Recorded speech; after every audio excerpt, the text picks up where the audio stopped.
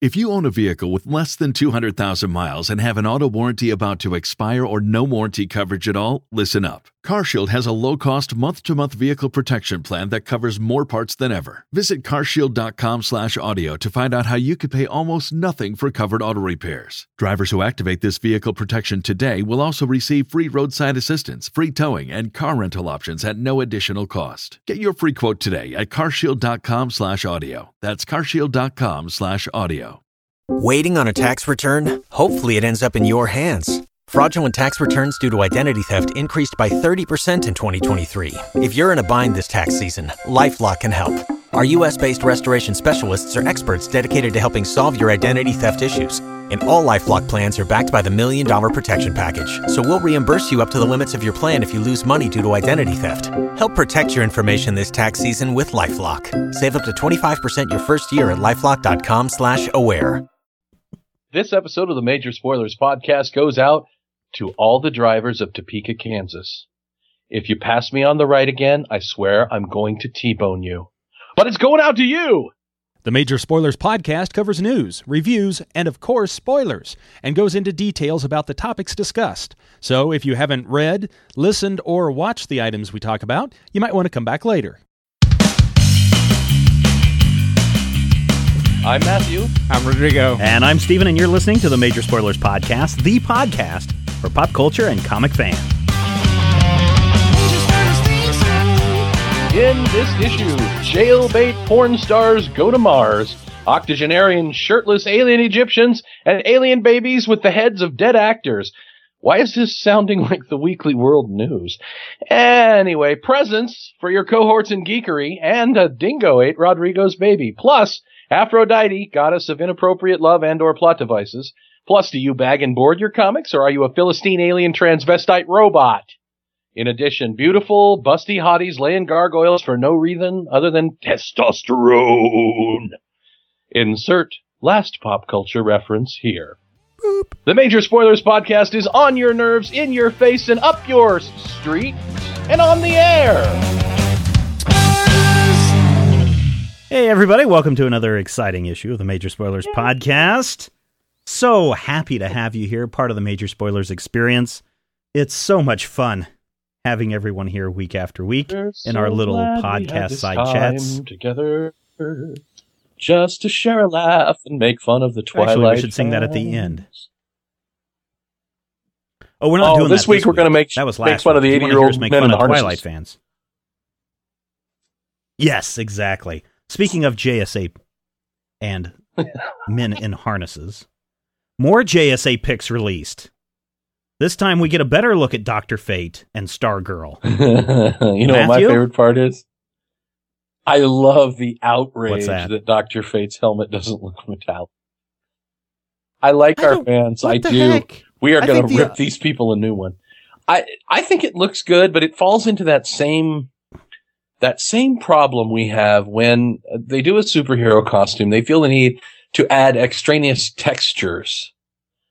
And for me, it goes back to probably the second Tim Burton Batman movie is the first place I noticed how unnecessary. Mm-hmm. What was that? What's that? That's how the song goes for Batman. Okay. Bum bum bum bum bum bum bum. You get to that point where somebody's wearing... Surprisingly, Rodrigo is not the one that's jacked up on caffeine tonight. I've got a big bowl of cran grape over here. Trying to get rid of my triple panini. Ooh. Okay. Problem with extraneous textures is... 3, 2, 1. The problem with extraneous textures comes in that it doesn't make them look like a superhero. It makes them look like a guy dressed up as a superhero. It reminds me of, and don't get me wrong, I don't think there's anything wrong with it, the Batman leathers that they were selling, that we actually had on the website. Your Batman motorcycle leathers, it's all covered with textures and edges and little blah, blah, blah, blah, blah. It gets so busy. And Dr. Fate's costume, well, the one that they're using is actually the current Kent Nelson, the second Dr. Fate costume. Kent Nelson the second, not the second Dr. Fate. But I mean, by adding those textures, for some reason, it makes it to me look less superhero-y and more apologetic and more, we have to make an explanation for why anyone would dress like this. And when the basis of your show is rocketed from the dead planet Krypton, Kal-El, fights the never-ending battle for truth, justice, and the American way, after 10 years, you can stop apologizing for the superhero element. You did. Well, can you though? Because for 10 years, but they did a Legion around episode. I mean, that is as geeky as you can get. We're now going back to the Justice Society. Either we are going to mine the superhero element for all that it's worth, and we're going to have Superman be Batman in a trench coat, or we're going to spend all of our time going, well, maybe they're not really superheroes and stuff. The Stargirl looked phenomenal.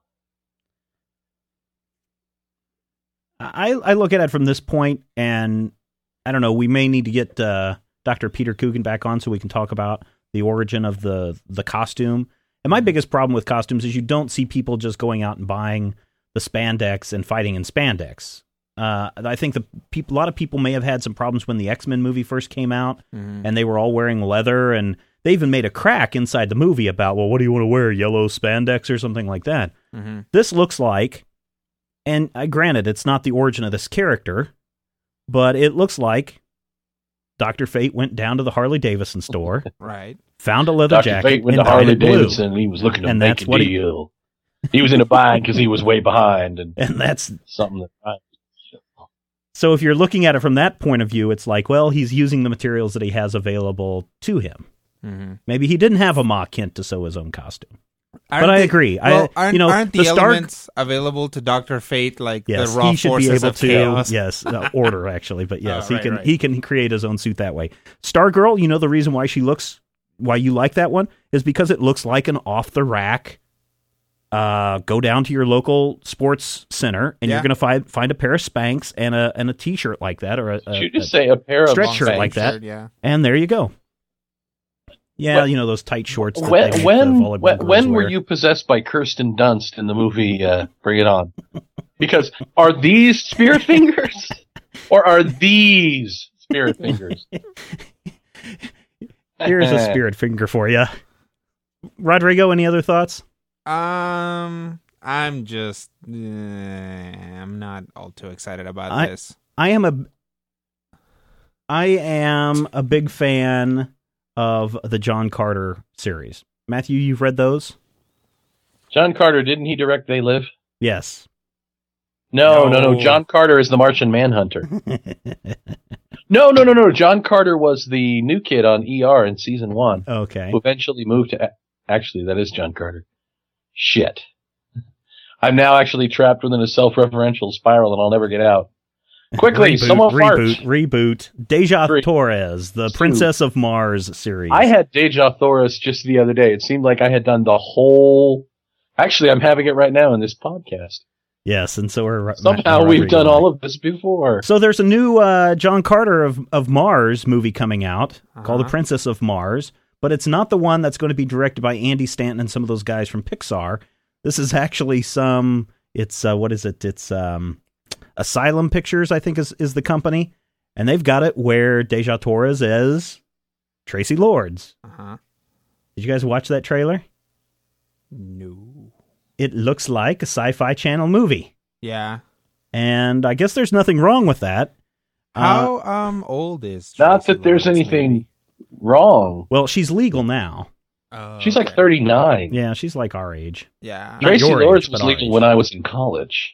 Well, is she supposed to be that old in the story? I don't know. I always thought Deja Torres was in her 20s. Yeah, late 20s. Yeah. Something like that. So I always say Deja Torres myself. That's fine. But the thing, I guess, the problem I have with, and I guess there's nothing wrong with it because a lot of movie companies do this a lot. They hear that there's a big production going on of some movie. So, hey, let's make our version of it. I did see at Walmart today the Frog Prince DVD. Right. It's already out. The characters just happen to be black, too. Right. And it's something that they hack together really quick to try to... I like how there's a whole sector of marketing that is specifically tailored to tricking your grandma. Yes. Yes, that's exactly right. It's not the first time that this has happened. Obviously, I mean, it happens in Disney puts out a movie. It happens in comic books too. Remember with Identity Crisis, and what was the Marvel story that came out that same week? The first for the 4,132nd time, it was Identity Disc. Yes. You ask this right every there. time. Well, because I really didn't care, but it did fool some people into grabbing that in grabbing that issue. No, it didn't. The trailer. Nobody bought Identity Disc, not even me. The trailer for this John Carter movie though doesn't look bad. I mean, I'm sure the acting isn't super great, but the special effects can act her butt off. The special effects are not too bad. Yeah, the masks look good. Yeah, on Alien Man. Yes, Alien Man. Tarkus. Yeah, Tarkus. Yeah, he's a cool guy. Tarkus, does he have 4 arms? I don't remember if we can see in the. This guy doesn't seem to have 4 arms. Yeah, that's the problem. And the other thing is Tarkus is 7 feet tall, and these aliens are not 7 feet tall. Tarkus is like 7.5 feet tall with 4 arms. The other problem that I'm going to have with this movie is, in the book, in the original story, John Carter wakes up when he's on Mars and he's naked, and everybody's naked. There's ain't going to be no naked people running around in this movie. Of course not. Well, so are these stories in the public domain? How is it that this other company is doing a John Carter movie with a John Carter movie in the works? I don't know who has the rights to the Edgar Rice Burroughs stuff. Mm-hmm. I'm sure there's a state. Do you know, Matthew? There is. Well, if it's tied up with the Tarzan rights, I believe parts of Tarzan are in the public domain, but I would have to do some actual deep digging, about which I, kind of don't care. But I think I would have to do some heavy duty math on it because, well, and any more okay, here we go. Is so complicated. Here we go. Copyright law rights. Princess of Mars was one of the few works in which Burroughs, in his inexperience as a new writer, relinquished all serialization rights. Others include The Gods of Mars and Tarzan of the Apes. So my guess is they are in some kind of public domain. There you go. Happy to be of service. There you or go. At least readily available to anyone who wants to buy them. Oh, here's a surprise topic for you, Matthew. Yes. Black Hole remake. Can I give us an adult tag? Sure, go ahead. Fuck yeah!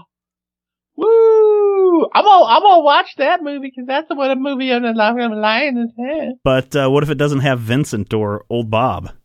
Well, then they are the devil and they must die. They are made of stinky poop. We're told that it will have Maximilian in it, but that's the only thing. If you have thing. Maximilian, you have to have Vincent. Do you? It's the law. Yeah, in fact, you do.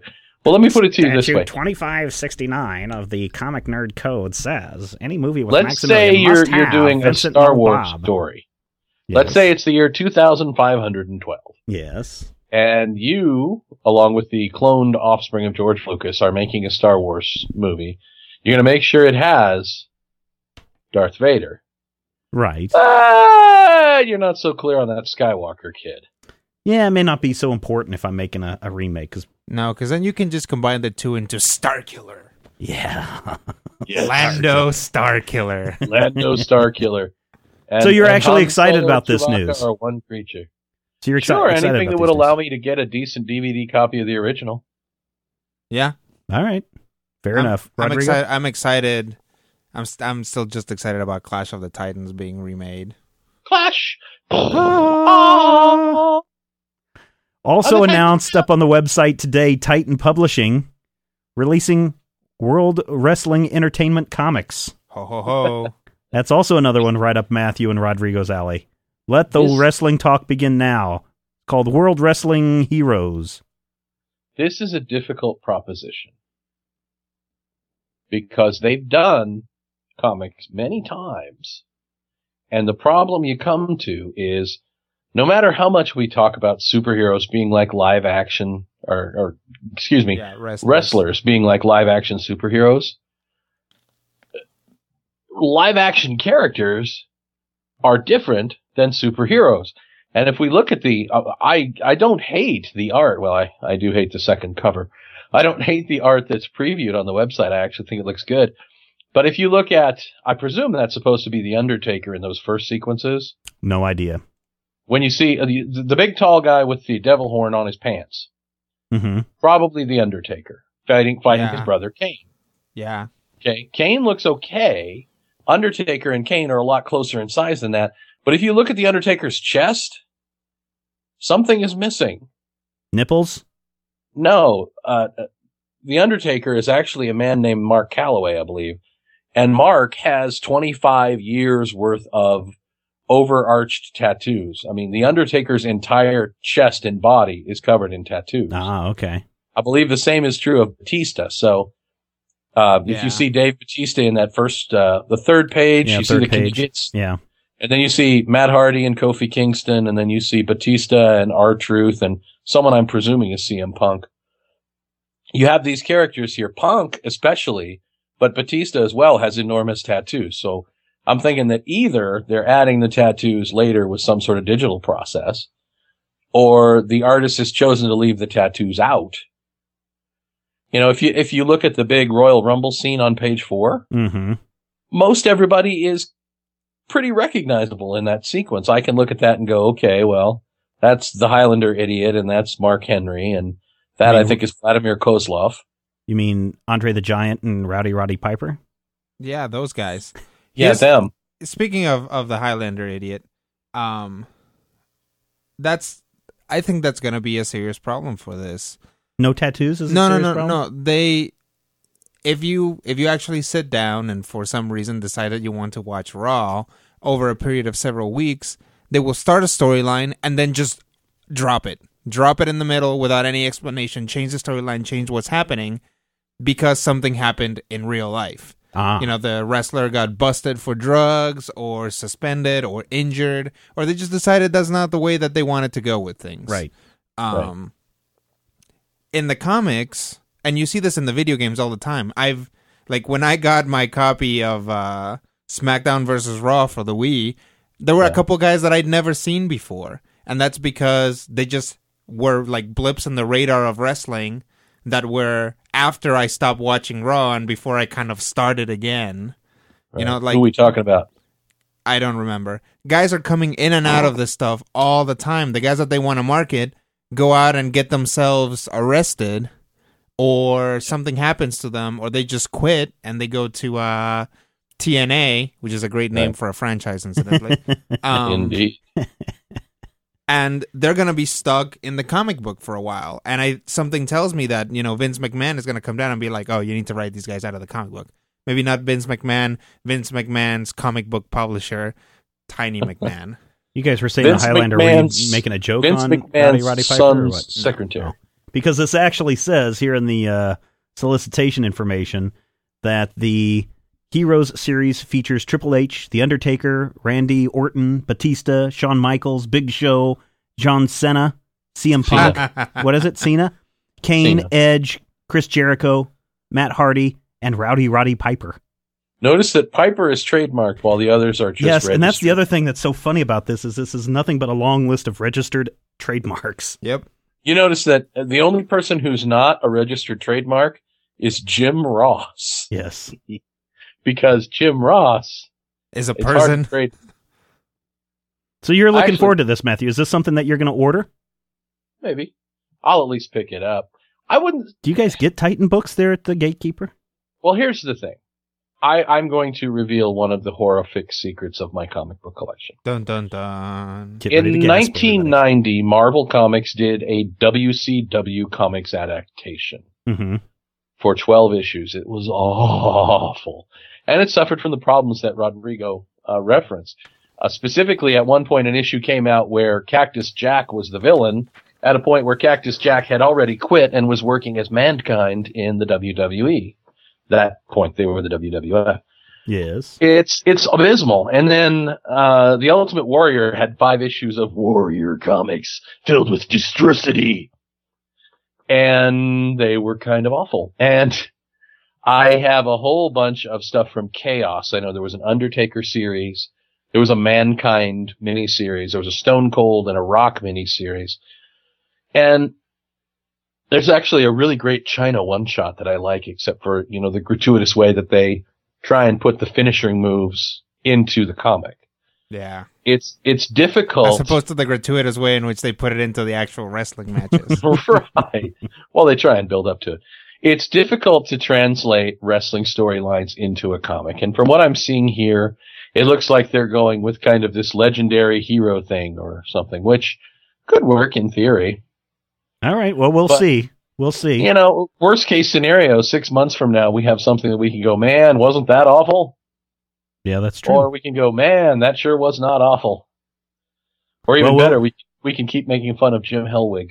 We will have to wait until March 23rd, 2010 to find out if this issue is any good. Until then, keep watching the skies. Steven, have them send us a preview copy, and I will preview and review and treview it. All right, we will do that. Whoa, a treview. You can find these news stories and many more over at the MajorSpoilers.com website. You can also find our very popular critical hit, A Major Spoilers Dungeons & Dragons podcast. Between now and Christmas, we have a special feature running every day called the 28 Days of Geek Giving. Some gift ideas for the geek in your life, or the nerd, or the dork, or the spaz. On the first day of Geeksmas, my true love gave to me an inhaler. We also have a lot of reviews up on the site. We've got the Major Spoilers Adventures that are out every Friday, the forums, and a whole lot more. You can check it out at MajorSpoilers.com, and we'll be right back. Hey, Matthew, I've got a question. Yes? At the beginning of this show, you gave a shout-out to all these bad drivers in Topeka? Yes. Why would we do that? Wouldn't we much rather have a Major Spoilers listener get a shout-out at the top of the show? We would. However, no Major Spoilers listeners came in and said, hey, give me a shout-out because we love you. And how might somebody get a shout-out at the top of the show, Matthew? It's simple. It's like peeing in bed wide awake. All you have to do is donate $10 or more to the Major Spoilers experience. The Major Spoilers podcast, the website, the wonderful forums, the Critical Hit podcast, the Major Spoilers podcast. All the things that we do, the Major Spoilers experience, you too can be a part of that, and I will mispronounce your name at the beginning of a particular podcast because, my friends, you're the Major Spoilers. 3, 2, 1. You're the faithful spoilerites. We know that you love comics, and we love you.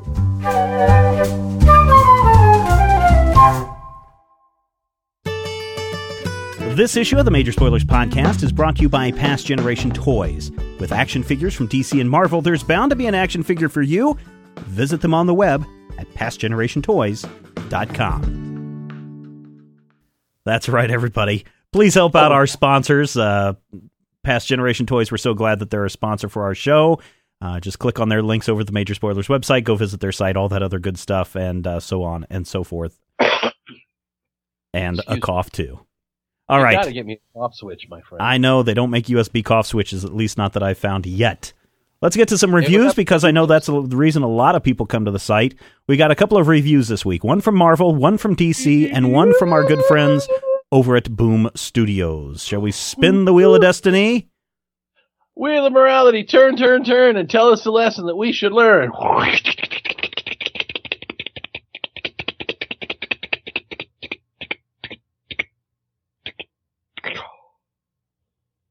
Where did Looks it like land? I'm up. Up. Looks like Matthew's up first. Incredible Hercules, number 138. Enlighten us. Indeed. In the latest episode of the Assault on New Olympus, Hercules has gathered a few of his fellows from the Avengers, which is odd because Hercules is a member of the Mighty Avengers, to help to strike against his mother, the evil Hera, who runs Olympus Industries and who is about to launch something which apparently is going to, kill everyone on Earth and relaunch reality from the beginning. Anyway, we open with Hercules dead at the hands of Typhon. I know, weird, isn't it? And then we immediately cut to Amadeus Cho and Athena. Turns out whatever it is either representational or a flash forward. And Athena explains... Athena explains to Speaking of Amadeus that inhalers. he is designed to be the next Prince of Power, the replacement for Hercules. Ah, okay. Meanwhile, at the same time at the Avengers Mansion, Hercules, Spider-Woman, Wolverine, and Spider-Man, as well as the U.S. agent, forgive me, I have a speech impediment, have all teamed up to try and find a way into Olympus Industries.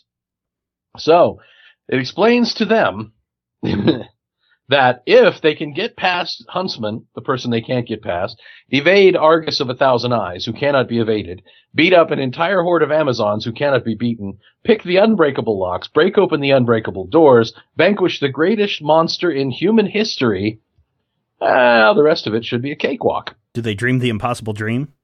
Indeed. They reached the unreachable star. I believe the unreachable star is Britney Spears, at least if my restraining order has anything to do with it. But they're talking about gods and deities, and the U.S. agent actually has a great moment. He's like, enough with the god talk. I don't see you or anything. You ain't no more gods any more than Spider-Man is the god of wisecracks, see? Maybe the old-timey guys did worship you, see? But there's only one god, and he ain't any of you, see? And it's a really fascinating moment because it kind of works. Mm-hmm. And it reminds them that Hercules and his brethren are essentially fallible. And not only that, Athena points out something very interesting about the Avengers that they've gathered. The wisecracking spider hero in West Africa is known as Anansi.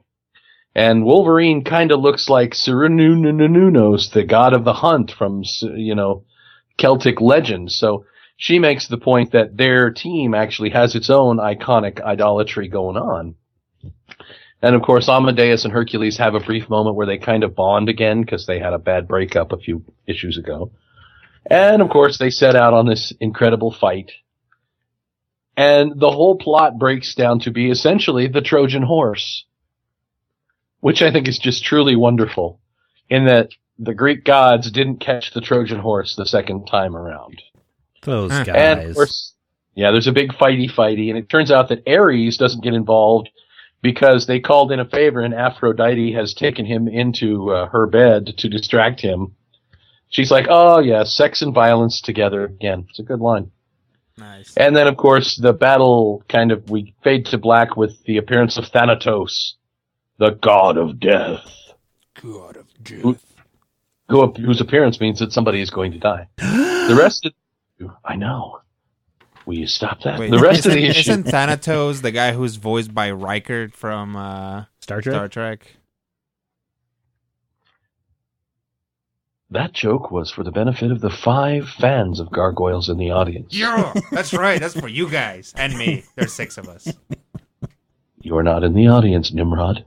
I am while you're talking.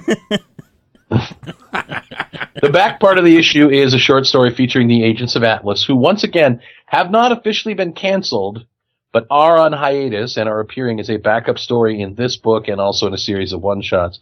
And they managed to snatch Venus, who is not Aphrodite, mind you. Aphrodite is a goddess. Venus is actually a siren. And they have a fighty, and then there's a whole bunch of creatures and some skeletons out of a George Pal movie who are going to kill the Agents of Atlas. Dun, dun, dun!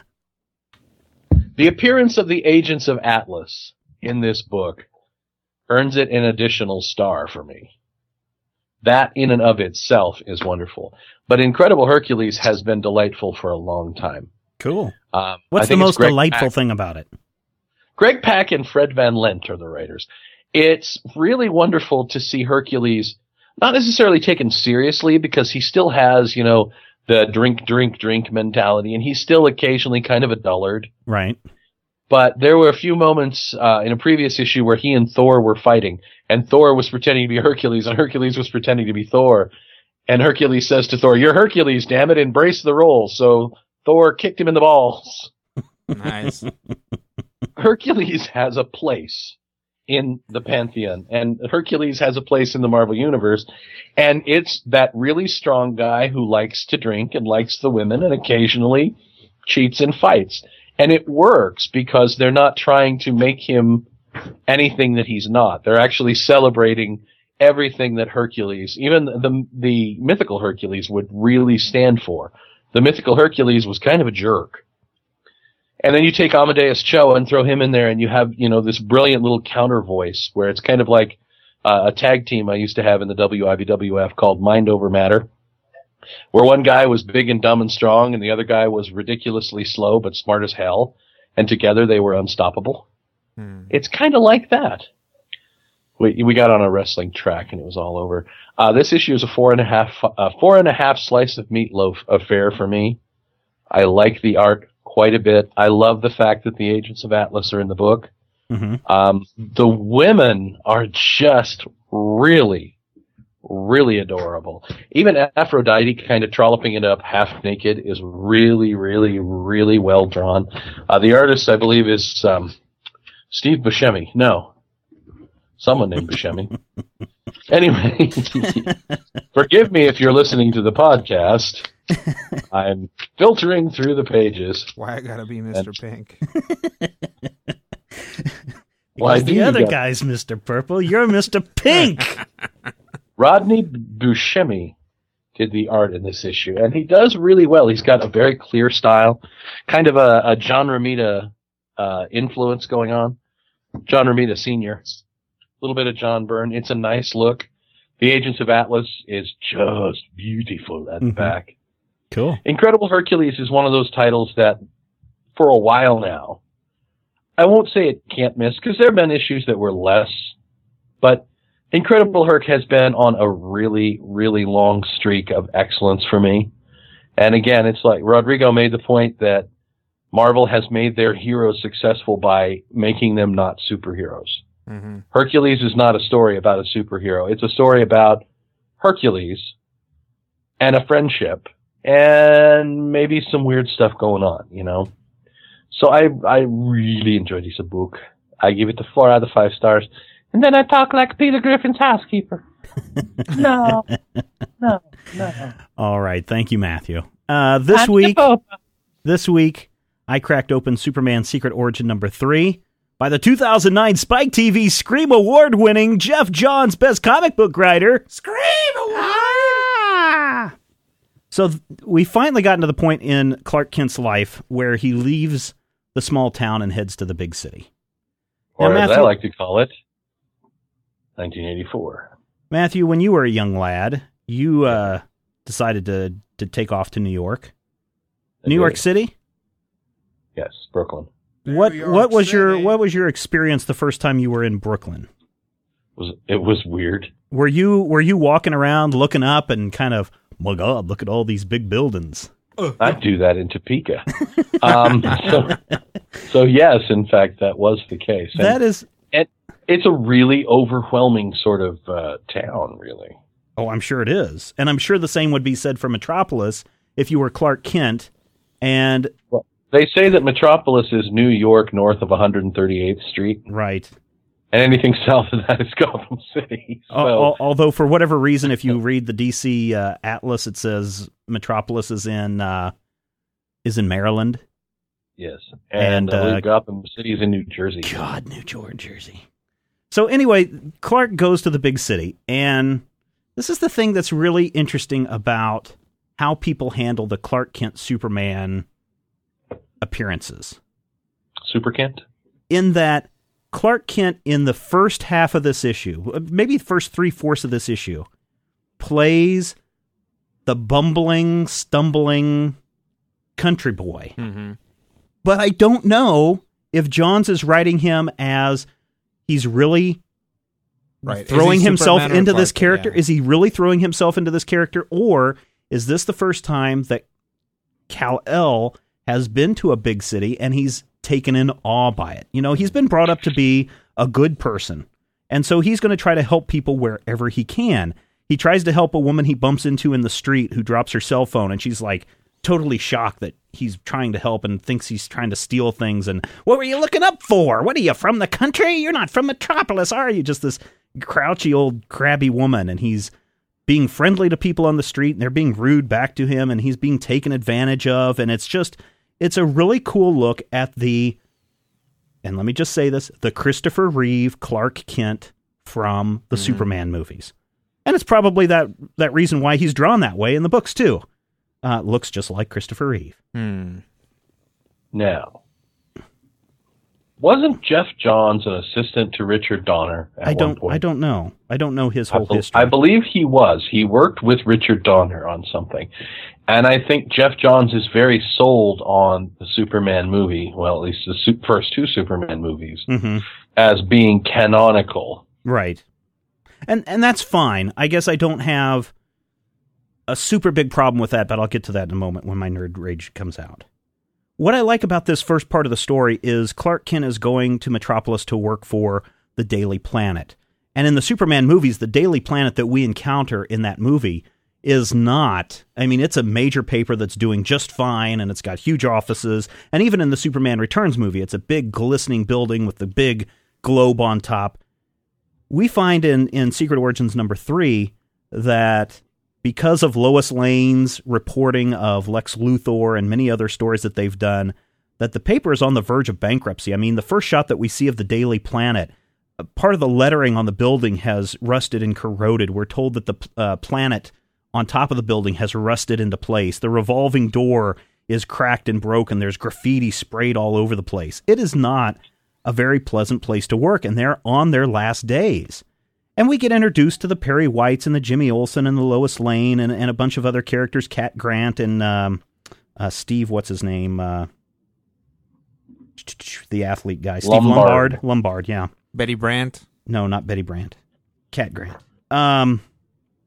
And Clark is assigned to go with Lois to cover a Lex Luthor event, something that the Daily Planet staff have been banned from permanently, that no one's allowed past. And so Lois, being Lois, throws on a little disguise, tricks Clark into being the fall guy for the guard so that she can slip in. And for this first part of the story, you know, it's wonderful. There's great exchanges. There's great dialogue. It's great to see these characters fresh, if these were, you know, a fresh new start of the character, a fresh reboot of the series. Anybody see Superman, the animated series? Mm-hmm. In the very first movie, the first 3 or 4 episodes of that, Lex Luthor unveils a power suit. This big hulking power suit that the guy who will become Metallo. What's Metallo's real name, Matthew? John Corbin. John Corbin pilots. Mm-hmm. Okay. So what kind of technology is Lex Luthor unveiling at this press conference? Big green power suit. A big military power suit. Is it a Dyson? That's using. No, it is purple though. It's got some couple purple balls, but it's purple, white, and green. But it's using some new metal. It's using some new metal called Metallo. Got what? It's using some new metal called Metallo. When he said that, I thought he meant like NU metal. No. Like it's powered by. Yeah, the nth metal. No. New metal. No. It's powered by Metallo. I thought he meant it was powered by Limp Bizkit. This is the device that we see in Superman the Animated Series. Now they're on top of LexCorp and Professor what's his name, Professor Shiny Baldhead guy, is demonstrating that this super suit is light as aluminum, but twice as strong, 1,000,000 times stronger, in that a helicopter lifts off from the roof of the building and the giant robot arm grabs a hold of it and it doesn't go away. And then Lois Lane is discovered, and in her attempt to escape, she accidentally trips and causes some destruction. She falls off the top of the building, at which point Clark Kent, down on the ground, has to turn into Superman, and there's a great bit where he's ripping open the shirt. Nothing wrong with that. That's very iconic. And then he goes up and he catches Lois Lane in mid-flight, and he's like, "Hi, nice view from up here, huh?" And then, look out, whoever you are, flying man, as there's a helicopter about to fall on them, and Superman grabs the helicopter with one hand and sets it gently on the ground. And before anyone can say anything, he flies off. Now that is directly out of the Superman movie. Yeah. Grr. This is where my little nerd rage comes out. And I guess that if you're going to put a sticker on here that says Jeff Johns is the best comic book writer, you probably ought to not do it on an issue where he is, some people will say, paying homage to something straight out of the movie. Because a lot of people are going to say, wait a minute, that's like out of the movie, the helicopter catch and the thing and the thing and then the flying off thing. And I guess that's what I have a problem with the back half of the book is that it's, okay, let's take these other moments from other movies and television shows and cobble them together and put them in, and that's this new origin of Superman. And I guess in that manner of thinking, I should be able to go back and cobble pieces from all the great movies of history and write them into my own thing. In fact, I think that's what it's going to be, Rodrigo. I think it's going to be Citizen Luthor. Citizen Ben-Hur Luthor. Yes, and it's going to be a look back at Lex Luthor's life, and it's going to open up at the beginning where there's this man in bed, and you just hear him go, Krypton! And you see this little glass globe of Metropolis, this snow globe, fall onto the ground and break open and shatter, and that's going to lead to this search of, what does he mean by Krypton? This may be years after Superman has disappeared, and now we have to go back and tell the story of this one point where somebody thought they were going to unmask Superman, and they thought it was going to be Clark Kent, but then these people stood up from the background. Superman doesn't wear a mask, Stephen. Well, they're going to uncover him as Clark Kent as Superman. Right. But then all of these other people start standing up from the crowd going, no, I am Superman. I am Superman. No, I am Superman. I am Superman. I am Garth Algar. Up until these points, those 2 points just ruin this issue for me because I'm like, really? Really? It's bad enough that you keep using Christopher Reeve's likeness in the book, which I know bothers a lot of people. Some people it doesn't. Some people think it's wonderful, and that's fine. But I know some people are just like, really? And I kind of felt that way after reading the last quarter of this book. There is a great bit, though, that closes out the issue, where we flash back to Bo Duke, or is it Luke Duke? I forget which one. Sitting on the porch with Clark saying, hey, if you want to go to the big city and you want to use your powers and do all these things, that's great. But remember, you can't put the genie back in the bottle once it's opened. And then we flash back forward to Superman flying around and realizing, oh my gosh, I've just come out as this superhero in front of all of these people. I think I made a big mistake. And I thought that was a really cool close. But it's just those moments in the book that bother me the most. I think the art, though, Gary Frank and John Sibal, I think the art is wonderful. I really like it. I really like it. He actually has 16 different art styles. But it's the Christopher Reeve in the movie, and let's pull from other sources, and let's call it an homage. But let's try to call it my own work. That bothers me, and therefore the issue can only get 4 slices of meatloaf out of 5. May I say 2 things? Yes, you may. First, they don't say he's the best writer. They say that the Spike TV Scream Awards voted him the best writer. Right. And second, let's say you only know Superman from the Richard Donner film. Right. Or you only know Superman from the Bruce Timm cartoon. Right. Yay. And you are now thinking about, hey, I might go buy this whole DC comic thing, but it's like $4. I mean, why would I don't know. Is it going to be something wait, I recognize that battle suit from the cartoon. Sure. And or the catching of the thing. I think it's cross-promotional synergy more than it is, an homage. I think they're trying to streamline the various permutations of Superman into one character. And that's fine. Now, whether they homogenize it or not is one thing. I think, well, first of all, this is one issue of what, 12? 6. 3 of 6. 6. 3 of 6. Okay. So, have we seen this in previous issues of Superman's Secret Origin? What have we seen? We saw the tornado. We saw that tornado scene where he first learns to fly to rescue Lana Lang. That was in that first or second season of Smallville, and I pointed that out. I believe. Well, it doesn't matter. It's from Smallville.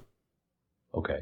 I believe we had mentioned that the cool thing about the second issue that featured the Legion of Superheroes is that we saw that scene flipped around 180 degrees of the first meeting. And that was kind of cool, but we knew that it came from the first appearance of the Legion of Superheroes in the Superman book. But it's just technically it came from Adventure Comics. Wherever it came from, 1959. Wherever it came from. The point is that And I understand, and there's probably people that'll say, "Oh no, we're not writing this book to kind of rewrite the origin so we can get out of this this lawsuit that we're certainly under." But it certainly seems that, man, let's redo the origin just at a time when we're facing legal ramifications, and let's try to cram in. Redo the origin. Well, who knows? What 1984 or whatever it was? No, I'm talking like 2004, 2005. Yeah. Didn't Mark Waid write Superman Birthright? Yeah, you're right. All I'm saying is it's good except for those 3 things. And that's why it got 4 slices of meatloaf out of 4 things. Our 4th weapon is fear, surprise, a ruthless efficiency, and an almost fanatical devotion to the works of Richard Donner. Yes. 5 things. Slick 5. Page count. These amongst our weaponry are such it's like I said, it's a good story. I really liked it. At the end I was like, wow, that's really a good story. These things bother me. Yeah. And that's why, as a reviewer, I am knocking it down from 5 slices to 4 slices. But it was out last week, Superman Secret Origin. I can't wait to join all the covers together so I can see the big picture. Ooh. Yes. I'll bet you it's a picture of Superman. Well, it'll be a big diorama thing. All right, Rodrigo, you've got an independent comic for us this week. Diorama once I had to... Oh, never mind. But, although Boom Studios has said, prove us wrong, Diamond. We're going to prove Diamond wrong and prove that they're going to jump out with some fantastic books that make it up into, I don't know if they said the top 10 or where, but they're wanting to really push these Boom titles really hard in the next year. Into the stratosphere. Which brings us to... Dingo, number 1. Okay. And the baby. Yeah, pretend like we go on for 10 minutes with this. Matthew just might. Yeah, Dingo number 1. It's pretty interesting. If you look at the cover, it's a guy with a gigantic dog, so you think, maybe that's the dingo. But no, the guy is the dingo. Really? Yes. The guy's nickname is Dingo, and there might be a place where you find out his real name, but everybody calls him Dingo. Who is this man, Dingo? Dingo. Dingo. That's right.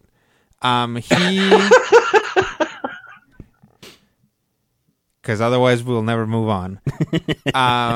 We are first introduced to Dingo as he is being whipped by a dominatrix, and gets a phone call from his rock star brother who's like, "Hey man, I just sold a car and the box is inside." Yeah, okay. And he's like, "Oh no, not the box."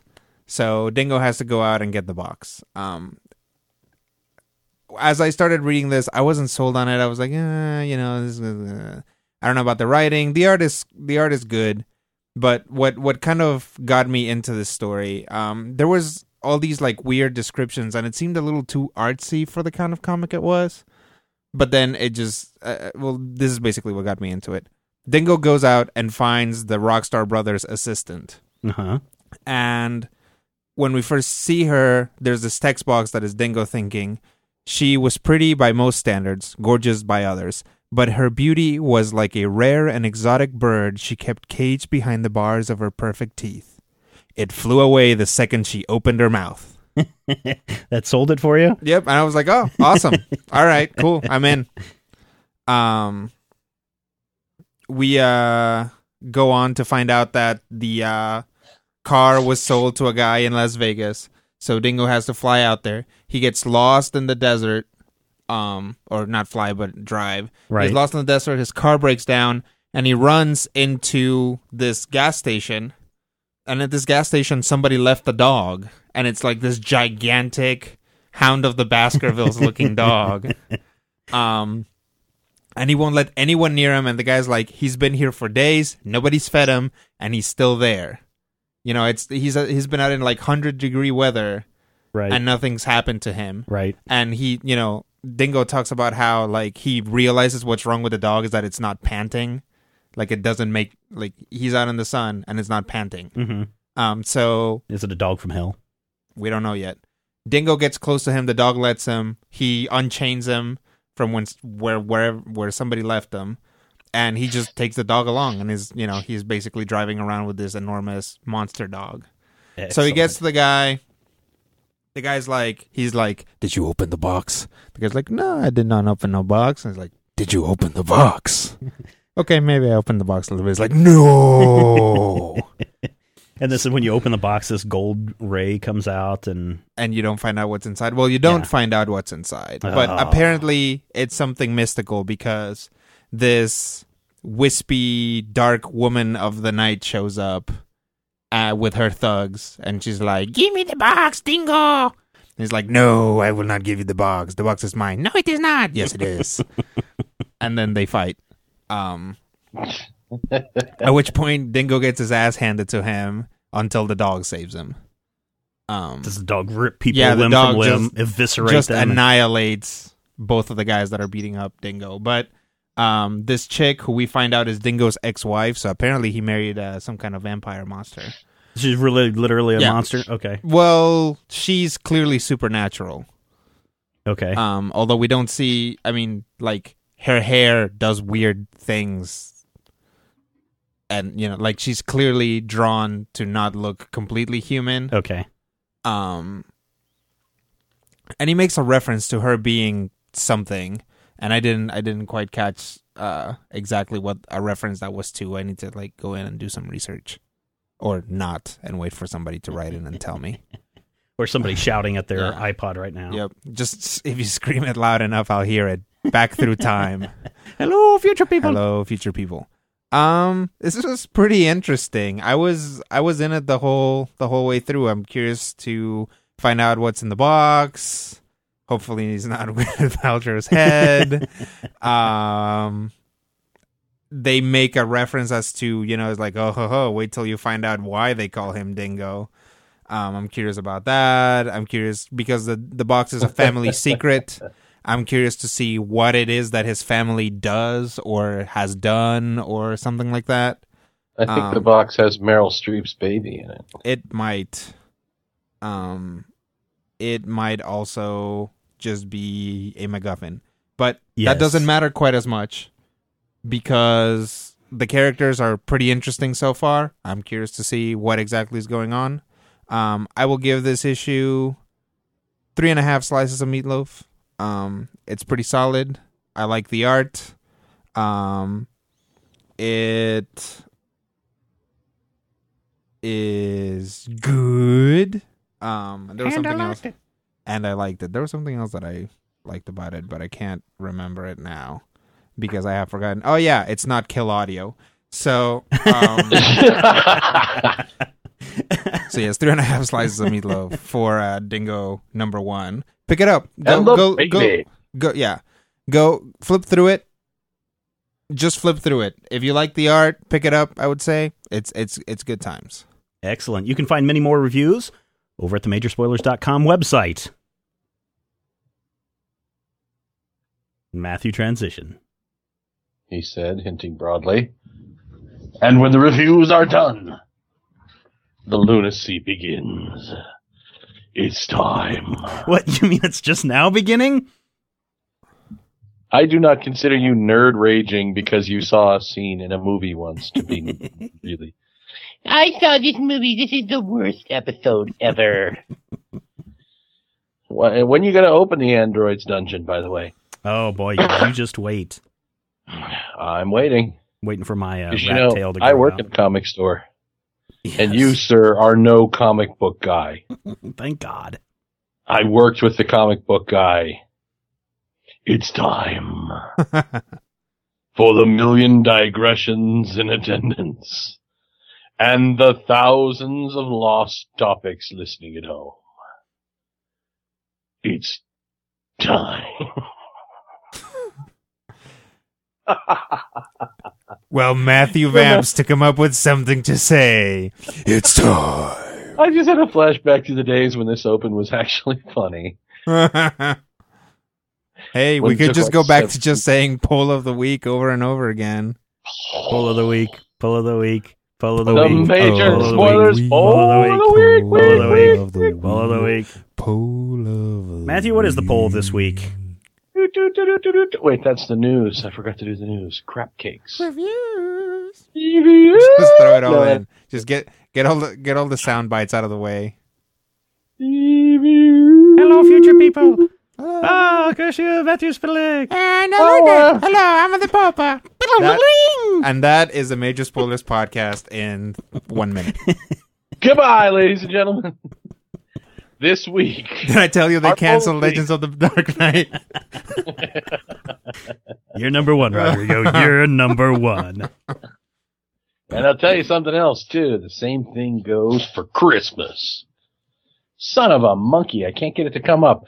This week's Major Spoilers poll of the week. Actually, that sounded like I just died on Super Mario Party. Anyway. Regards you, the faithful spoilerites, and or those listening who may or may not be spoilerites. Your mileage may vary, not valid in all 27 states. What do you do with your comics once you purchase them? Each week, we have that wonderful moment of, oh, this is all going to be great. And then we come home and we stack them in order of the way we want to read them. And then we're horribly disappointed and we go on the websites and we spit bile about Brian Michael Bendis and Jeff Johns. But what happens then? What do you do with the comics when your nerd rage has subsided? Nerd rage, by the way, is like nerd rage, only, mispronounced. Yeah, this one we can register and trademark. Nice. Indeed. We'll just call it Nerd for short. What do you do with your comics? Do you bag and board? Do you bag but not board? Do you put them in boxes unbagged and not boarded? Do you do absolutely nothing with them? Or, as some call it, being a Philistine? Or perhaps a Philistine? And now the website freezes up, and I'm not sure what the fifth option is. Trash and or donation. Yeah, exactly. Because there are some people that do that. Those people are bigger people than me. I can barely stand to sell the comics I hate. Really? What do you, Steven Schleicher, do with your comics? Eventually they all end up bagged and boarded. Problem is, in my busy time, I think one of our posters even commented in the comment section about this. They start out on like the kitchen table until his wife gets mad at him, and then they go down into his comic book room where they sit in a pile until 2 years later he finally gets around to bagging and boarding them. That's kind of where I'm at. They eventually get bagged and boarded, but until I can get them into the catalog system and in the bags, which I'm making progress on, by the way, they are... This is why the cataloging system was a bad idea. No, the catalog system's a great idea, because when it comes time for me to find the book that we're reviewing next week, bingo, there it is, found it. So they do get bagged and boarded eventually, but right now they're in boxes out of protection. Gotta use protection, my friend. I know, that's what they say. You'll regret it if you don't. Rodrigo, what do you do? A little bit of everything. He deletes the PDF after illegally downloading. I do not illegally download them. I download them perfectly legally from the... I should say FTC, yes, the Dingo #1 was a complimentary review, digital copy, blah, blah, blah, Studios. Blah. There you go. Yeah, but I paid for my book. But the baby was free. I have all my old X-Men comic books are either just bagged or bagged and boarded. And by old, I do mean from the 90s. I mean, by old, I mean from the time where I stopped. Do you have that one where Cyclops becomes possessed by Apocalypse and where he merges with Apocalypse? That's about the end. That's about where I stopped. That's where my subscription to X-Men ran out. So, and I just didn't renew it because for a while I was like, I don't think I'm liking these issues anymore. Anyway, nowadays, because I'm not subscribing and not picking up any issue regularly, the comic books that I do go out and find, a lot of the time I just leave them. I stick them on a shelf or something like that. Right. I don't bag and board them because they're kind of random, isolated issues anyway. Dark Tower, Volume 1, Number 3, Wizard of Oz, Volume 1, Number 1, just kind of kicking around all over the place. And actually, there's a friend of mine, her daughter is really into the Wizard of Oz, so I've been looking for all the random issues that I found, and it's essentially like a donation. I'm going to give them to her because she's really into it. Yeah. So I kind of live leave them around, put them in bags, depending on, what moment I came into contact with the book. All right, cool. And Matthew, mostly I just buy trade paperbacks. Matthew, what about you? Well, as with anything related to comics, there are actually several subtle shades of comics for me. If we're talking about, say, my collection of Defenders, I have a complete run of Defenders Volume 1. They are bagged. They are boarded. The bags get changed about every 5 years, and they are kept in an acid-free collector's box. Mm-hmm. Now, that's a heavy-duty collector book. On Wednesdays, I go to the store, I get my books, I come home, I read them. I stick some in the review pile, some in the rapid-fire review pile, some go straight into a box. Those will get a bag immediately. Mm-hmm.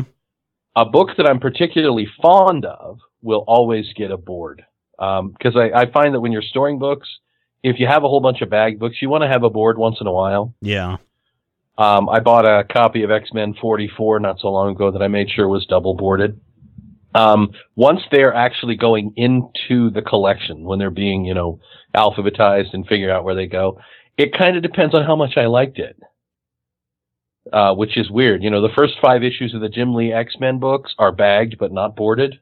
Mm-hmm. Whereas the 6 issues of, say, Video Jack that Keith Giffen did in 87, not really a valuable book, but I liked it, so it gets a board. I bag everything. I board the majority of it, but since boards are more expensive... Yeah, they are. Yeah, you can't always have enough boards to go with the bags. And I buy bags by the case, pretty much. I need to get to that point because that's how far behind I am. I'm about since we moved into this house, that's how far behind I am on the collection. Yeah. Well, so and I read between probably 10 and 20 books every week. So, yeah, I've got some serious work. I can fill a long box in 3-4 months. And especially now that, it's related to the website and it's actually a job. Yes. I try and be a little more steady about it. And one of the problems that I find now is because on Sundays my job is to bag and board back issues, it's hard to motivate myself to do it at home with my collection. Yeah. So I just try to keep the bags near my general storage area. There is a long box right now next to my computer table where I am working and where I do my reviews. When that long box is filled, it goes into the nerd room. I think I've got like 2 of them that I haven't really gone through yet. I haven't honestly shuffled through everything and bagged and boarded everything since we moved a couple of years ago. Yeah, that's the same way with me. And it's terrible, but I'm trying to work through it because I want that room to shine so I can show new pictures to everybody up on the website. But, last week we had mentioned this and I'd mentioned the long boxes. I went and did my count. 45 long boxes in the room. All of them full except for 3, which are halfway full. And that's a lot of Batman. It's really funny. The Batman run takes up about 6 long boxes. That includes Robin, Detective, Batman, Catwoman, all of that stuff. The rest of it is like Teen Titans, Justice League, The Flash. The Flash takes up about 3 or 4 boxes too. So it's really? Are you using long boxes? Long boxes. I transitioned out of long boxes because of the weight. I should say they are the gosh dang it, the drawer boxes is what they are. They're drawer boxes, yeah. The official drawer boxes. Are they full drawer boxes, or do you have like dividers? As far as what do you mean, like dividers in the? Well, you said you had 45 long boxes. Are they all? Are each of them full? Yes, except for 3 of them, which are halfway full. This implies that your collection may actually be larger than mine, unless the drawer box long boxes don't hold as much. No, they're the same. They're the same size. That's the scary part. And I have 53 short boxes and only 6 or 7 long boxes now. Yeah, and it's the funny thing is, I found over the last 4 years, I've purchased more comic books, and it's since the website started, than I did in the previous 25 years. Nice. You know what I found? What's that? Since the website started, I have actually, I think it's 5 long boxes worth of stuff I have taken and sold to either Gatekeeper or the local used bookstore or just donated to the library. Well, and that's the next thing I'm getting ready to do. I'm reading so much now that even if I read through a complete 6-issue limited, I may not want to keep it. Yes. And in recent months, as I try and get my nerd room actually unpacked since we moved into this apartment 2 years ago in June, I'm trying to actually finish before we move to our next apartment. Yes, exactly. I'm going through my old issues and I'm finding things that I'm like, you know what, I don't need that anymore, and transition that into a sale box or a donate box. And I think I'm going to do the same thing. It's a little disturbing to me.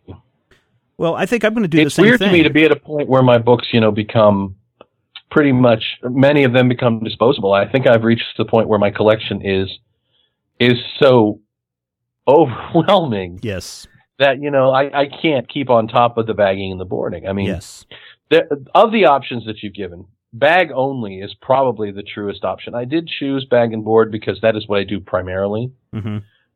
In boxes but no protection is bad both for the books and for the boxes. I don't know if you've ever stored books just face down in boxes, but you get rub from the book underneath. Yeah. And I had a horrifying moment the other day where we got a JLA number 75, which I believe is the issue where Black Canary came from Earth 2 to join. Mm-hmm. It had been stored unbagged, and you could clearly see the Evel Knievel comic ad from the book that had been in front of it. Yeah. There was a pressure transfer on the front of this book. Yeah.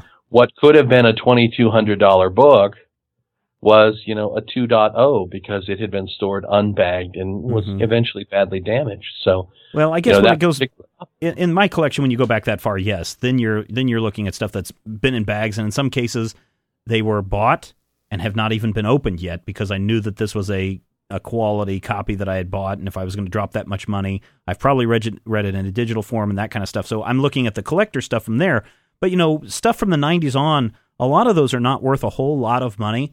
So I'm getting to the point now that once I get this room organized, I'm a big fan of a lot of these absolute editions and these collector's editions. I've got the first 3 libraries of the Hellboy stuff. I might just sell the single issues of the Hellboy stuff. Wow. That I have in the trade. And if I can make some money off of them, great. But, if I need it for a reference or something, I've got it in this bound collection. Yeah. And so, I guess it's each their own, but it looks like 48% of the Major Spoilers responders say bag and board. So that's 250 people, so easily 125 people. Yeah. Right behind that, what I'm seeing, in boxes but no protection, 21%. Right. You people, I want you to know that there's nothing wrong with you. You're probably good people. But don't do that to your poor books. Those of you who don't protect your comic books make Matthew cry. No, here's the thing. There are pretty much 3 basic reasons to get into comic collecting. 1, you love comics and everything about them. 2, you want to make some money off comics. Or 3, you just want to read something nice. Or 4, you're OCD, and that's my problem. No, that's under number 1. Completion. In either of those ways, if you stick something in a long box with no protection, you're going to damage the book. And you're probably going to eventually end up with, if you're in it for the money, you've lowered your money. If you're in it for the reading, you've damaged the book, and you're lowering the number of readings you can get out of it. If you love comics and everything about them, spring for a bag and board like a big boy, eat the $5, put on your big boy pants, and learn to deal. Yep. 14% said leave them where they lay, 15% bag only, 2% actually trash or donate their comics, hopefully more donate than trash. But I mean, they're all valid options. I would say it kind of depends on how you came into comics, whether you can afford bags. I'll tell you a story if you want, since we've only talked about this for 19 minutes. When I started collecting comics, I couldn't afford bags and boards, but I was a newspaper carrier. Mm-hmm. Now, back in the day, I remember that collection. Back in the day, your Sunday newspapers, if it was raining, you could put them in a little orange wrapper. And I happened to get hundreds and hundreds of those orange wrappers. They were precisely the right dimension to stick a comic book inside these books. So I used those as my protective bags.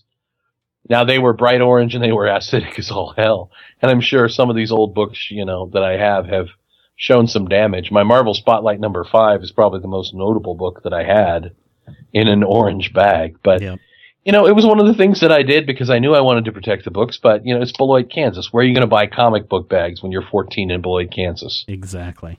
I remember that collection when you were in college because I remember you showed me the drawer cabinet with all these orange bag comic books. So yeah, I transitioned out of that. Yeah. All right, everybody. You can head over to the majorspoilers.com website. You can cast your vote and let your voice be heard. And we're going to be right back after we hear from this person.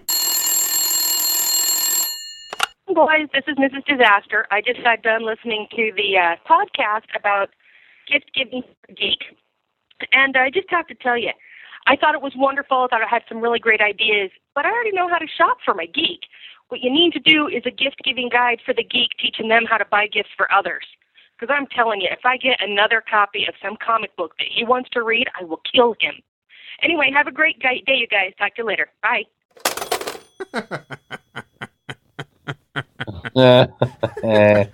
Thank you so much for that, Mrs. Otter Disaster. She's actually Mrs. Disaster. Otter is her maiden name. But this is the thing, Mrs. Disaster, and I don't think I'm giving anything away by saying that her name may or may not be Sarah. She makes a good point. This is a rule of married life. You don't give the wife a present that you want any more than you give the wife a present that you want her to use. You don't give your wife a vacuum to clean your house any more than you give someone else a present that you want to read. So, this is the thing about Otter Disaster, though. He's a little bit oblivious. Man writes a good comic strip, but yeah, don't give somebody a gift because you want to borrow it from them later. Yeah, no, that's terrible. That's a terrible idea. I have this rule. The situation could backfire in a sitcom. Don't do it. This is where Wilma gets the bowling ball and she becomes a better bowler than she actually uses it and becomes a better bowler than Fred. Yeah. If it applies sitcom logic, don't do it. Lessons to live by. Is this like the one where Joey says opposite is opposite and puts on all of Chandler's clothes? Yes. Could I be wearing any more clothes? Yes, exactly. Maybe if I weren't going commando, maybe I should do some lunges.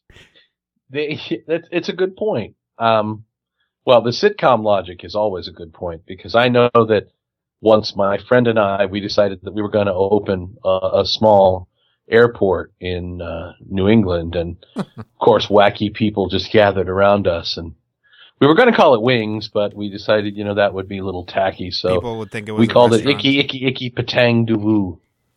Si tiene comentarios o sugerencias acerca de este podcast, puede hablar al 785-727-1939. Eso es el 785-727-1939. El hotline del Major Spoilers. All right. Thank you so much, Rodrigo. Wouldn't it be the line Hacienda? La línea caliente del Major Spoilers. There we go. All I know from Spanish, I actually learned from Olivia on the electric company. So. Nice. All right, everybody. In our time remaining, Rita Moreno.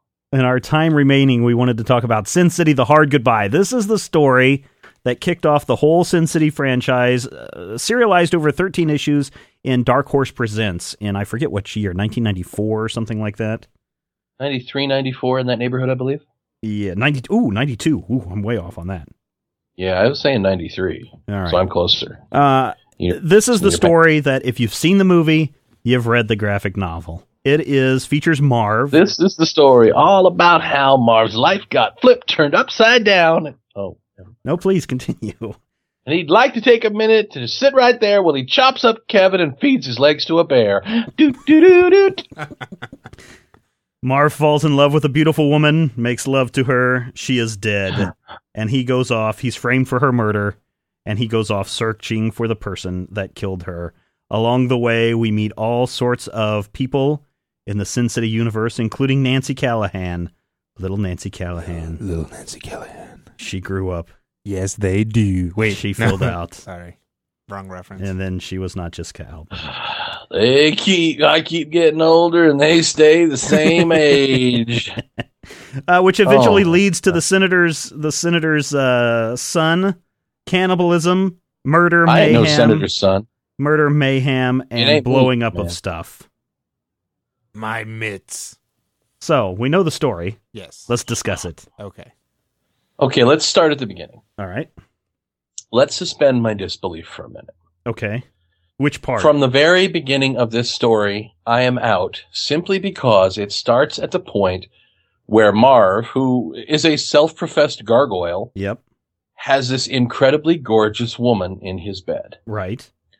So there's never really given any explanation. I know they name check it in like chapter 13 because I read it in the individual issue form. Mm-hmm. But they name check it in like chapter 13 of why this happens. But it starts from a point where I'm just like, wait, why? They've just met, apparently. In a bar. Right, and she's saying she loves him, and then they have the sex, and then she's dead. This opening kind of stuff happens to me all the time. It feels like a MacGuffin. It can't feels tell a you little how many bit dead like hookers I've woken up next to. it feels like dead hookers aren't much fun, but that's not the point. It feels like If they're that still warm, opening they was Ah, 3, 2, 1. They won't come when you call. Now, that's a Tom Lehrer joke for those of you paying attention.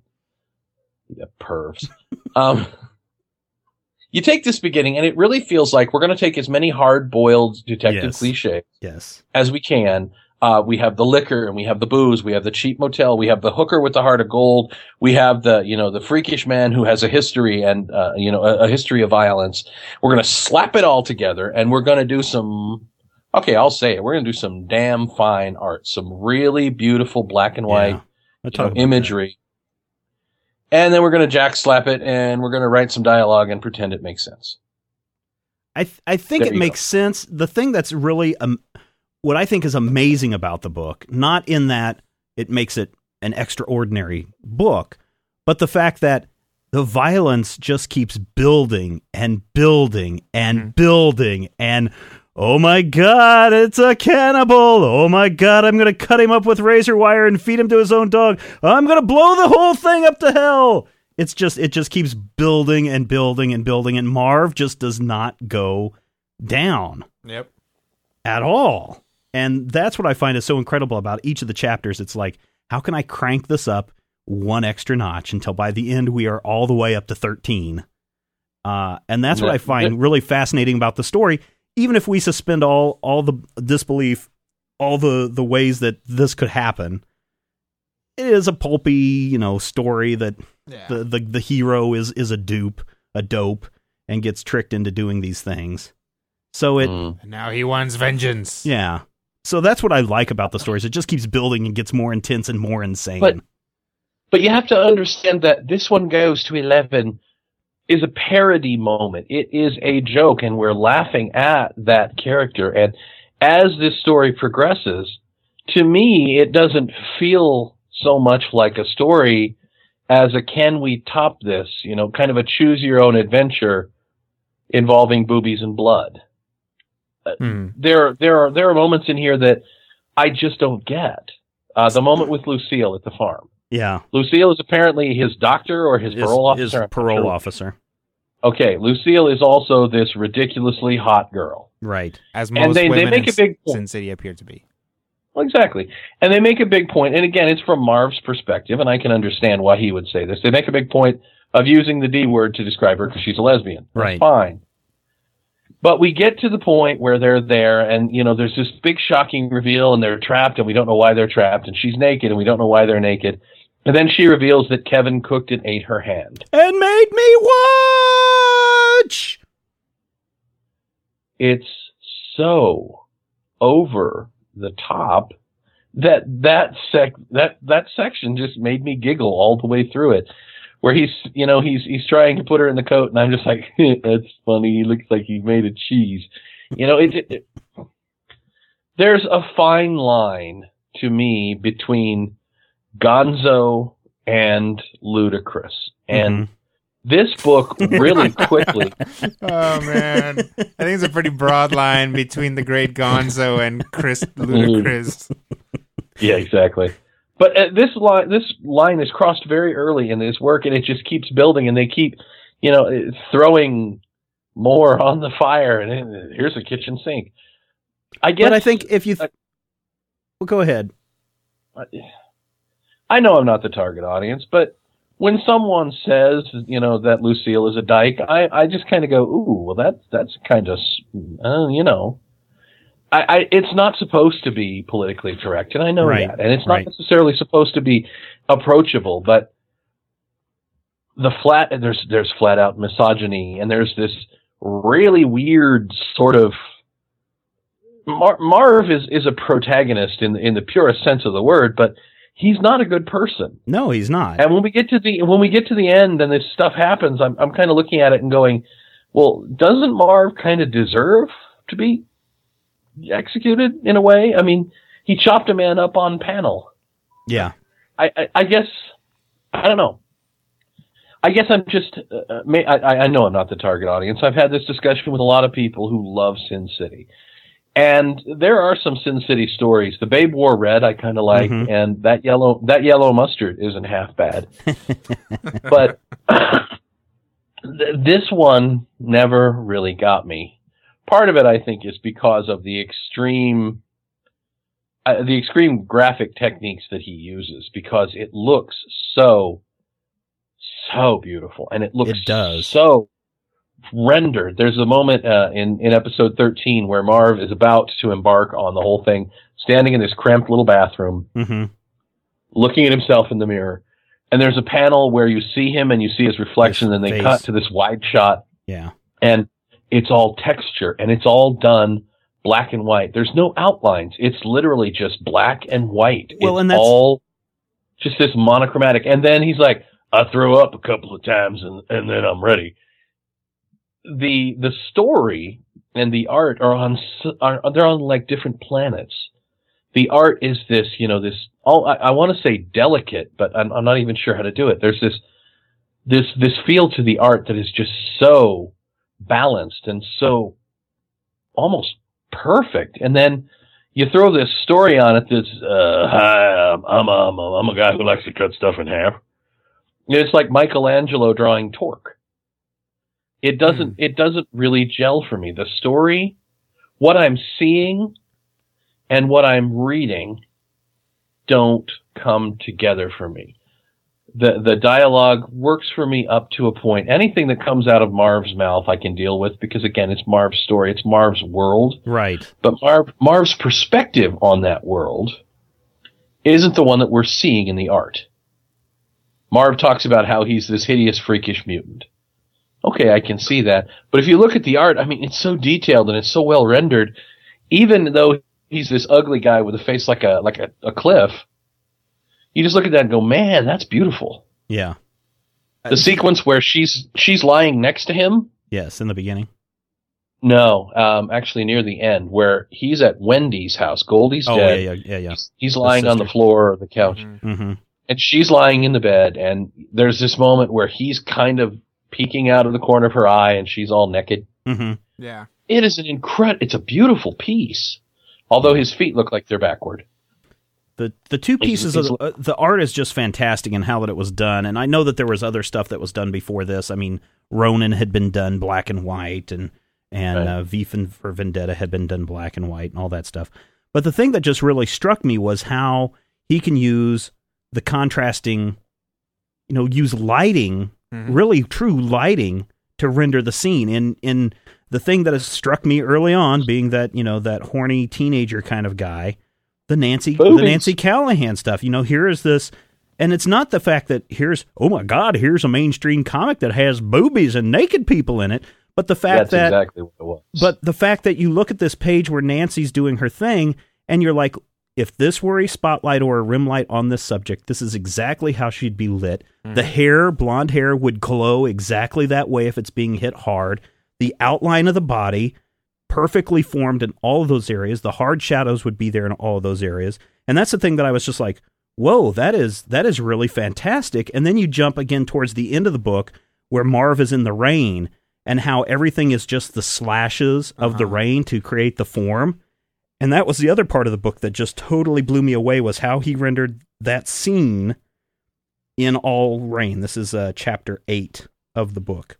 And I found that fascinating in how that was done. And those are the two moments in the book that really sold everything for me. The violence, a little off-putting for me, as probably it should be.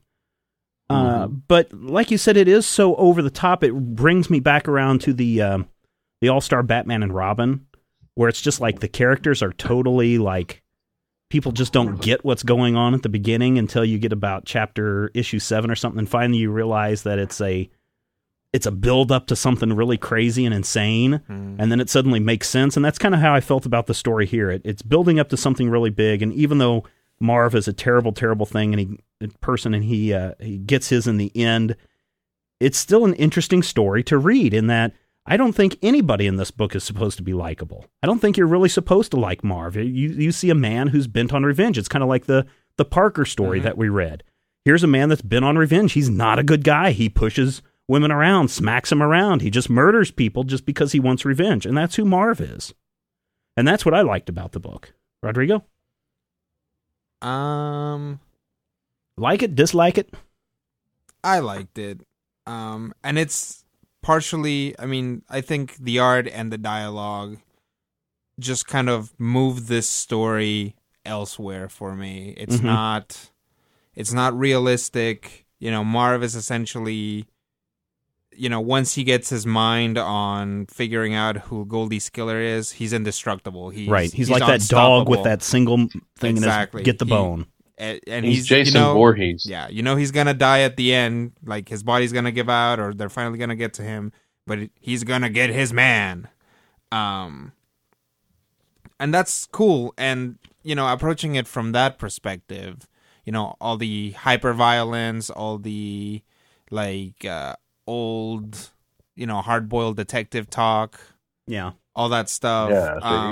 Is put in that context of this weird anachronistic city where people can jump out of the 10th-story building and just land on their feet into a dead sprint, and that's okay. And swim, not unlike some character that we've seen in a certain podcast. Right. Yes. Exactly. But within the context of that universe, it works. And that's what I think is what works in Sin City is the city is an evil place. It's full of sin and violence. I don't know. Is there a Matthew? Do you remember in all of the Sin City tales? Is there a character who is totally heroic? Oh no. Is there anybody who doesn't have a problem? Somebody there who is not above everyone else? No. So not I think at all. I think the other thing that's rather interesting is maybe in '93 when this came out, if you're reading superhero comics, maybe you saw the issue where Superman goes and confronts the spousal abuse issue. Or maybe you saw the one where Batman is beating the crap out of some child abuser, right? Sorry, I just flashed back to Superman confronting spousal abuse. Do you remember that issue? Yes, it was terrible. I know. Well, so that's what most people were reading at the time, and so you Superman see something versus the homeless. You see something like this where it is cannibalism and cannibalism and this kind of on panel murder, and it was something really, I think, different at the time that Dark Horse was putting out, and I think that's why it sold really well. It's beautiful to look at. It reminds me of you mentioned it earlier, David Lloyd's work on V for Vendetta, where there aren't any outlines, there aren't hard lines, there are fields of white and fields of black, and everything is defined by the stark contrast. Either you're black on a white background or white on a black background. Yep. But what it's showing is incredibly unsavory and misogynistic and violent and scratch that, beyond misogynistic, to the point where all of the female characters are these beautiful, manipulative, hateful shrews. And all of the men are these two-fisted, manly men of action who may or may not have, pure motives in the end, but they're admirable, dang it. And if you try to electrocute them, they're going to go, is that the best you can do, you pansies? Marv is... He's an ass. He's terrible. He's somebody that I would not ever want to meet. It's somebody I would not ever want to meet. And, it's funny that so many readers cheered for his return in A Dame to Kill For, in that one scene where he's in the bar where the stories That's all prequel. intersect with one another. And is that which one it was? Is Dame to Kill For? I'm pretty sure that there's a segment in a book that takes place before this book where Marv and Dwight actually have to work together. Yes, and there's the scene just like in the movie. There's a scene in the bar where they're all watching Nancy do her thing, and they're all commenting. Marvin, Dwight, and Bruce Willis is Bruce really Willis. a dead person. Yeah. I don't know, Rodrigo. Do you have any final thoughts on this book? I think we've kind of talked it from our points of view on this. Yeah. Sin City's kind of its own thing. It's too stylized to be actual like noir, right? And it's obviously not superhero fare, and it's not any of that other stuff. It just kind of stands out on its own, which is whether you like it or not is high praise. In a medium where the medium is not that old and people are just constantly recycling stuff. Mm-hmm. Obviously a lot of this stuff isn't new. We've seen people jumping out of buildings before and seeking out revenge, but just the way that it's, I think, rendered is a good phrase. It just, the way that it's put together, the way that all the elements come together is very unique. Anything that tries to approach it will be immediately shot down as trying to copy Sin City. Right. That's how iconic it is. Right. So, recommend, not recommend, you like it, you don't like it? Oh, definitely. Read this one. Go out. At least go to your library and find it. Providing that your librarian doesn't say it's adult and you can't check it out if you're under 17. If nothing else, just so that you can gawk at how much the movie was basically panel for panel. Yes. This book. Yes. The Marv segment was. Right. And I'm pretty sure all the other segments were the same way. Yeah. They were. Matthew? So much testosterone. Oh my God, my man sense is tingling, if you know what I mean. It's sex and violence, and it's an orgy of destructive force for its own purposes. But looking at it, even there's a sequence where Marv is surrounded by hookers. Yeah, totally. And they're angry hookers, and one of them has a mask. Yeah. It's so wonderfully put together. I'm torn. I can't recommend it. I really can't. I know there are people out there who love it. Tommy Grice, who is wrong, sir, wrong. Tommy loves this book, as much as anything we've ever read. And it's been the subject of some major divisiveness between us in that I don't love it. I want to love it. There are parts of it that I, enjoy. I think Marv as a character is fascinating in the same way that Bruce Banner in the 70s, when he would turn into the Hulk and scream for the puny humans to leave him alone and play with a deer, was fascinating. Mm-hmm. He's like that character. He's kind of that force of nature who he does stuff and then stuff happens, and he doesn't really make the connections between doing stuff and having stuff happen. So you say not recommended. I can't recommend it. There's just too much. The off-putting thing to me is the gender politics, for one. I can't get past the fact that the first sequence doesn't take me to a point where I'm willing to buy the rest of it.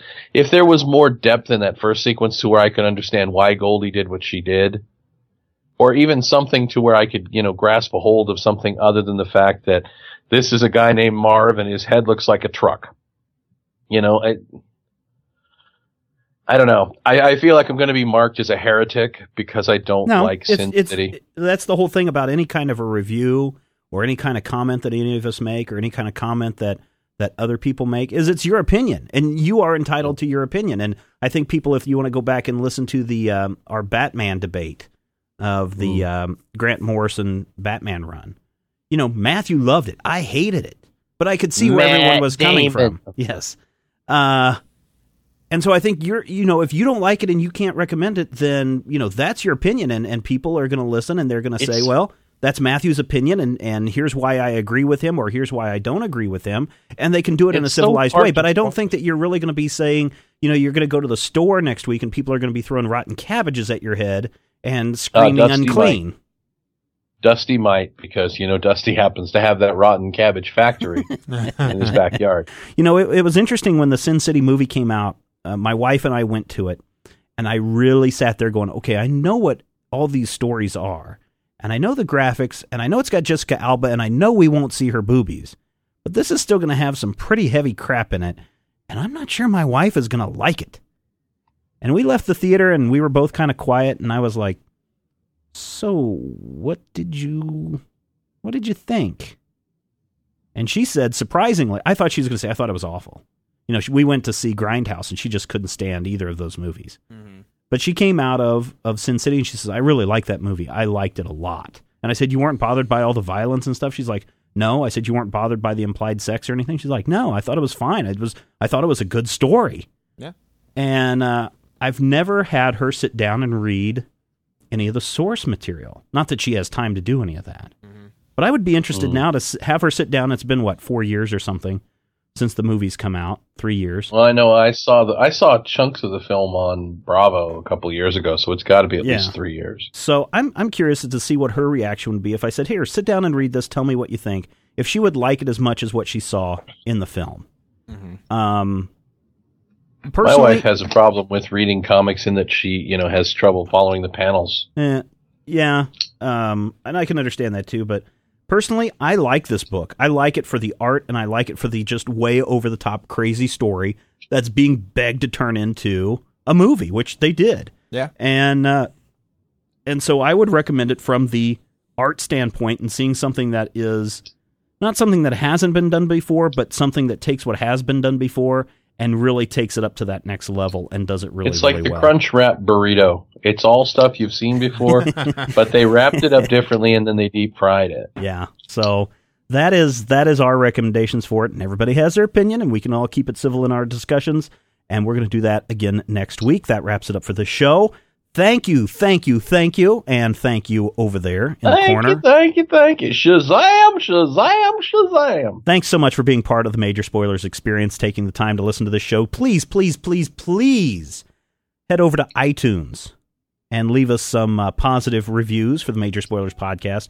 Man, the reviews of that Critical Hit podcast are through the roof. But let's do that with the Major Spoilers. Let's see if we can get a bunch of 5-star reviews. Better than Cats. What I would really like to do is see if we can get the number of downloads for the Major Spoilers podcast to equal or surpass those of the Critical Hit podcast. Mm-hmm. Just because I like this show a lot. And because Rodrigo had created the Critical Hit podcast, and you can't stand it that his thing is bigger than your thing. I don't think it's that. That way. This was a kind of a group thing, at least between Rodrigo and I. Yeah. But the whole thing with the Major Spoilers experience. Oh, hey, let me ask you guys a question. All right, you can write the open next week's speed. No. I'm talking about the Critical Hit, how it evolved into its own spin-off show. No. That's fine. What are you asking us, Stephen? Rodrigo, have your website. What I want to ask people is, who wants a free T-shirt? Me. Well, not necessarily a free T-shirt, but we might have some news and announcements about how you can get a Major Spoilers Legion of Spoilerite T-shirt in the near future, if you are interested in that. And you can only get this T-shirt if you are a true believer in the Major Spoilers experience. Greetings, heroes. I'm suing you for copyright infringement. Next week on the podcast, racketeering. We're not going to have a weekend show this week. We're just going to see what happens. Maybe we'll have a weekend show. Who knows? We could have a weekend show. 2 words. Word association. No, not word association. Maybe something else. Next week, we are going to take a look at the Marvel Universe. We're going to take a look at the Marvel Universe with zombies. Marvel zombies. Vibranium. That's all next week on the Major Spoilers podcast, because we know that you love brain-dead superheroes eating flesh, and we do too. And we will see you next time. If you have any questions, comments, topic ideas for future shows, or would like to sponsor a show, send an email to podcast@majorspoilers.com. Visit Major Spoilers at majorspoilers.com and be sure to check out the Major Spoilers Forum. You can also follow Major Spoilers on Twitter at twitter.com/majorspoilers and on MySpace at myspace.com/majorspoilers. If I had the X-ray vision of a Superman, I could save a few bucks and stand around and read through the covers of the comics on the stand. But although every other page would be backwards, I suppose I could still read the evens and the odds. Well, I don't know. Guess I haven't thought this all the way through. Plus, as soon as the comic book store guy knew, they kicked my butt out on the corner. What a major spoiler. What a major spoiler. What do you think about a better way? If I was hulking green or gray, I could just bust through that brick wall, take their comic books away. But then the little meat would deal with all the tanks and bombs and guns. Have you ever tried to read a series with all that going on? Guess I need to rethink this plan. How would I back and board my comics with such huge hands? Guess I already told ya. What a major spoiler. What a major spoiler. Yeah, yeah, yeah. What a major spoiler. What a major spoiler. If I'm stark raving rich like a man of iron, I might not be surprised to find that I might actually have the heart cold to follow an entire storyline. But would I really even need to read up on all those escapades? I mean, who needs such distractions when your sister's such a babe? But the downside is such a beast. Being shot up in a fun, be in the Middle East with a gang sign throwing soldier. What a major spoiler. What a major spoiler. Yeah, yeah, yeah. What a major spoiler. Whoa, whoa, whoa, whoa. What a major spoiler. Major Spoilers Podcast, copyright 2009. Join us today during the Jeep Celebration event. Right now, get 20% below MSRP for an average of $15,178 under MSRP on the purchase of a 2023 Jeep Grand Cherokee Overland 4xE or Summit 4xE. Not compatible with lease offers or with any other consumer incentive offers. $15,178 average based on 20% below average MSRP from all 2023 Grand Cherokee Overland 4xE and Summit 4xE models in dealer stock. Residency restrictions apply. Take retail delivery from dealer stock by 4/1. Jeep is a registered trademark. Everybody in your crew identifies as either Big Mac Burger, McNuggets, or McCrispy Sandwich. But you're the Filet-O-Fish Sandwich all day. That crispy fish, that savory tartar sauce, that melty cheese, that pillowy bun. Yeah, you get it. Every time. And if you love the Filet-O-Fish, right now you can catch two of the classics you love for just $6. Limited time only. Price and participation may vary. Cannot be combined with any other offer. Single item at regular price. Ba-da-ba-ba-ba.